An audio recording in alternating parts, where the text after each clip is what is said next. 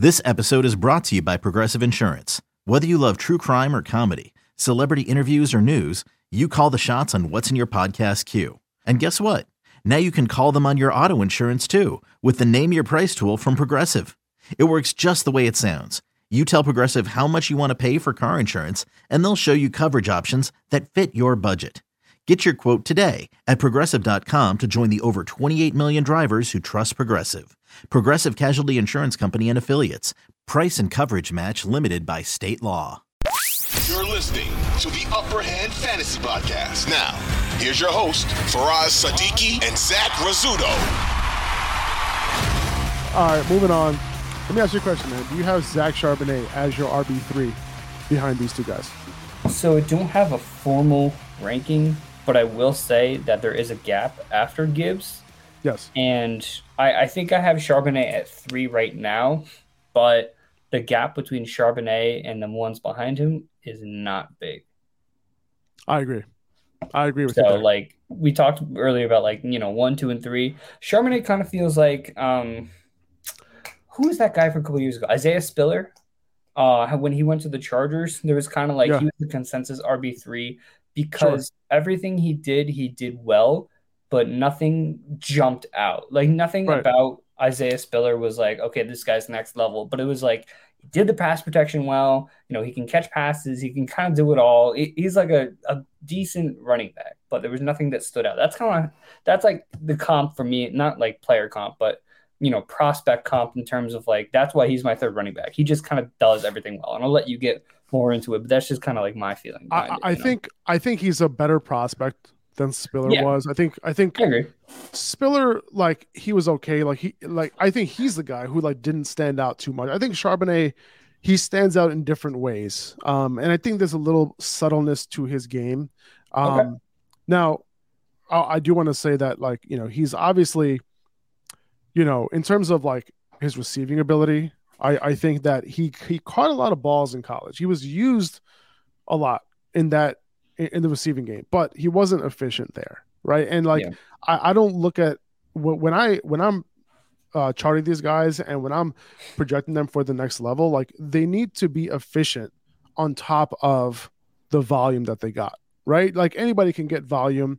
UCLA trusted him with volume in the receiving game, but for me, that doesn't mean much. Yes, your target share and all that, that matters, but you need to be efficient with it. So he wasn't, which is why I think that he could be solid in the receiving game, kind of like a David Montgomery.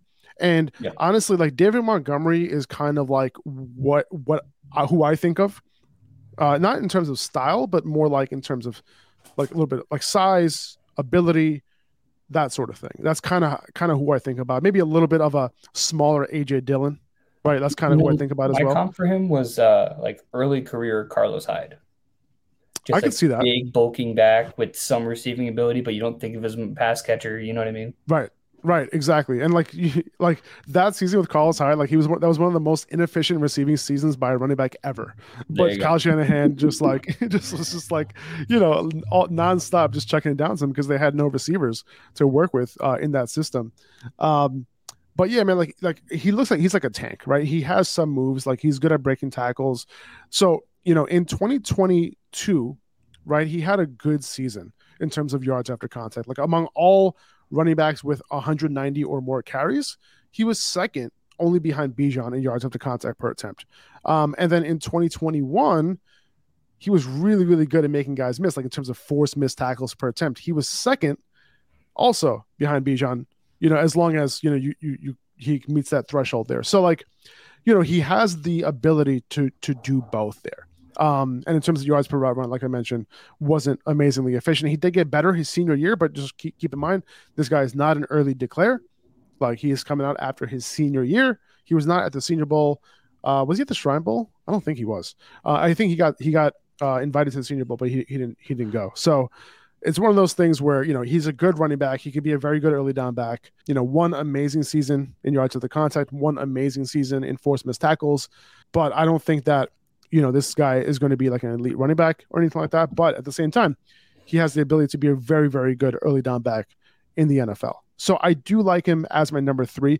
And the reason why I have him there and the reason why he can separate himself a little bit from the other guys, even though he wasn't like amazingly efficient in the pass game, is because at least he got the volume, right? At least he was trusted enough in that aspect of the game where, he's not like a route runner, but at least he can be dependable on screens. He could be dependable with dump offs. And I think that matters a little bit, right? Like he is capable of a 40 to 50 catch season, kind of like David Montgomery. Yeah, it would be like end of the season where like this guy had 43 catches. When the hell did that even happen? And then he has like 2 or 3 games where it's like, forced dumped off screens for like 5 or 6 yards at a time. And you're like, oh, that's I remember that. But yeah, I get what you mean. I think what really stands out for me with Charbonnet is, so he has the size, obviously 6 foot, 214. But what really impressed me about Zach Charbonnet was like the way he bounces off defenders, shed tacklers. It's like he was dragging piles. He is not easy to take down. But at the same time, given that size, given that strength, I didn't see a lot of like lowering the shoulders. Like when you look at, I keep talking about Isaiah Pacheco only because he's just one of my favorite running backs to watch in terms of like how aggressive he is when he has the ball and how he'll lower his shoulder. He'll like give up his life for like an extra 3 yards. Like I really see none of that with Zach Charbonnet. I see kind of like I'm just going to take the ball, run as much as I can. And that's kind of it. I don't see him like lowering his shoulder and powering through for extra yards. That's just not the kind of guy that he is. And that's fine. But I guess that's the part for me. It's so funny, dude. I'm looking at my notes right now, and I'm looking, and I have lowers his shoulder effectively. I have it listed here twice. So like it looks like me and you have like different. I guess we were probably watching different games, maybe. But yeah, no, I have it written down here where he's actually lowering his shoulders effectively. That's what I wrote a couple times. So I love it. I love the differing opinion on the same player. And it's like polar opposites. I love it. All right. So now after this, like it's kind of a crapshoot, right? We mentioned in terms of where the NFL is going to be drafting these guys, right? And before we get into who we like after these two, can you talk about Zach Evans a little bit? By the way, like he had a hamstring injury, so no pro day for him. And Devon Achane, like these are 2 players who I think I'm lower on than consensus. These are 2 guys who could go off the board on day 2. I've seen a lot of mocks with these 2 going, off the board earlier than I thought they should be. And with the potential draft capital, they should be worth more for fantasy too. But from a talent evaluation standpoint, it's hard for me to get excited for either of these guys. I think Evans can be a good running back, but he hasn't shined to me, or either the last 2 seasons. Devon Achane, I think he's an exciting back to watch. There's no doubt about that, right? He got the moves. 4.32 at the combine, but he's 5'8", 188 pounds. Like he's going to have to be a serious outlier for me to think he's going to be a major fantasy contributor, right? And on top of that, he actually wasn't the most efficient back to begin with in college in the receiving game or the run game. So am I missing something with these guys? Yeah, so with Devin, I mean, the one thing I saw with him is, first of all, it's just speed, right? That's really all it is. It's just pure speed. He did some track, I believe, in high school and college. And at the same time, he was that someone else or was that him? Maybe I'm crazy. All my notes are fucked up at this point. But he's fast. That's the point here. And it's funny because when you see him bounce off of a defender, or, hopefully bounce off a defender, after he makes contact, he gets back to that top speed in like a second. It's like you see him on a kick return, like run into someone, cut left, and then he's off. The same top speed that he just had when he was running out with the ball. So I think that's really interesting with Devin. But, obviously there's the struggles of with his size. You're not going to get him between the tackles. You're not going to get him short yardage. Even pass catching. I was kind of disappointed. I didn't think he was all that great when it came to pass catching. A little inconsistent. He's going to be forced to the outside more. He was terrible in pass protection. I don't know if you have any notes on that, but he's not a pass protector. He's not a pass protector. And like even when it was like tasked with him to do so, whether it's like rubbing a defender, I literally saw a play where the defender was like, engaging with the offensive line, and he runs by him. He barely touches him and keeps going. Why even do that at that point? Just keep running. Right. Like he's just wasting time. So it was just very low effort pass protection, chipping. It's just So it's just speed. That's all you're getting with Devin. Speed. Yeah, no, I hear that.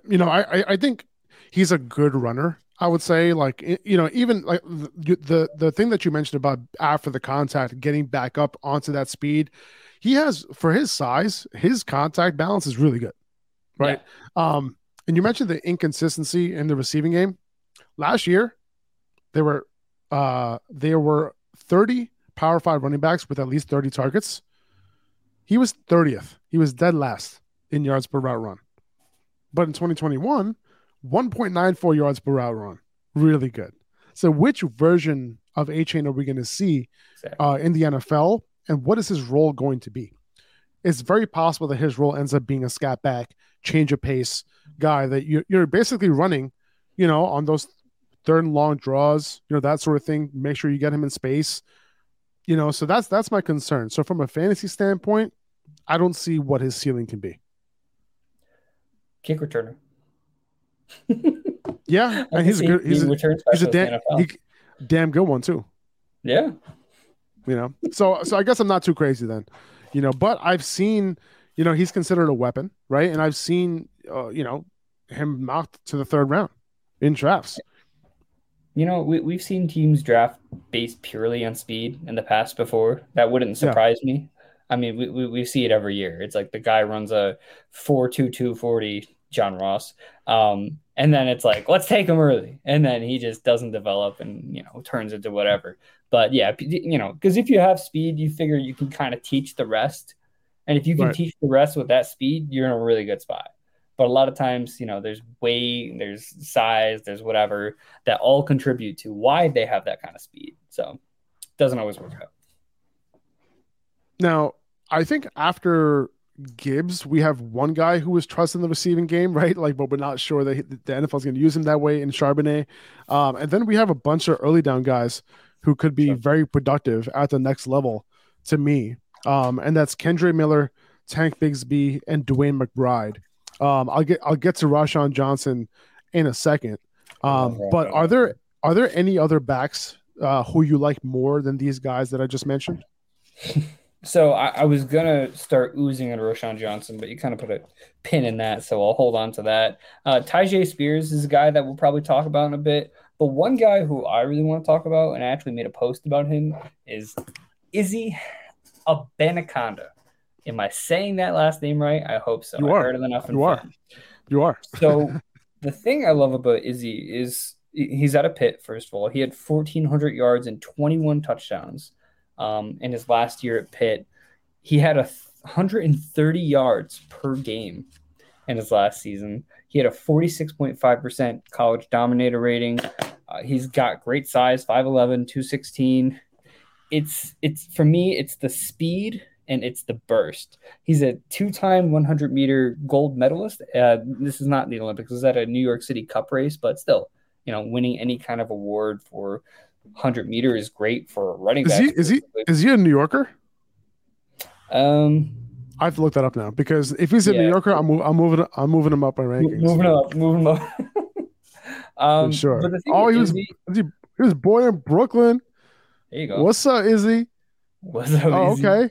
All right, I'm gonna hit him up. I'm gonna DM him. All right, Brooklyn, New York, October 5th, 2002.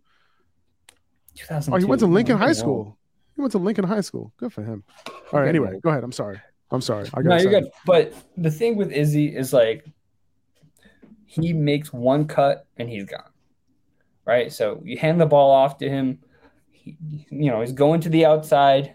There's an opening in the offensive line. He makes that cut and nobody is catching Izzy.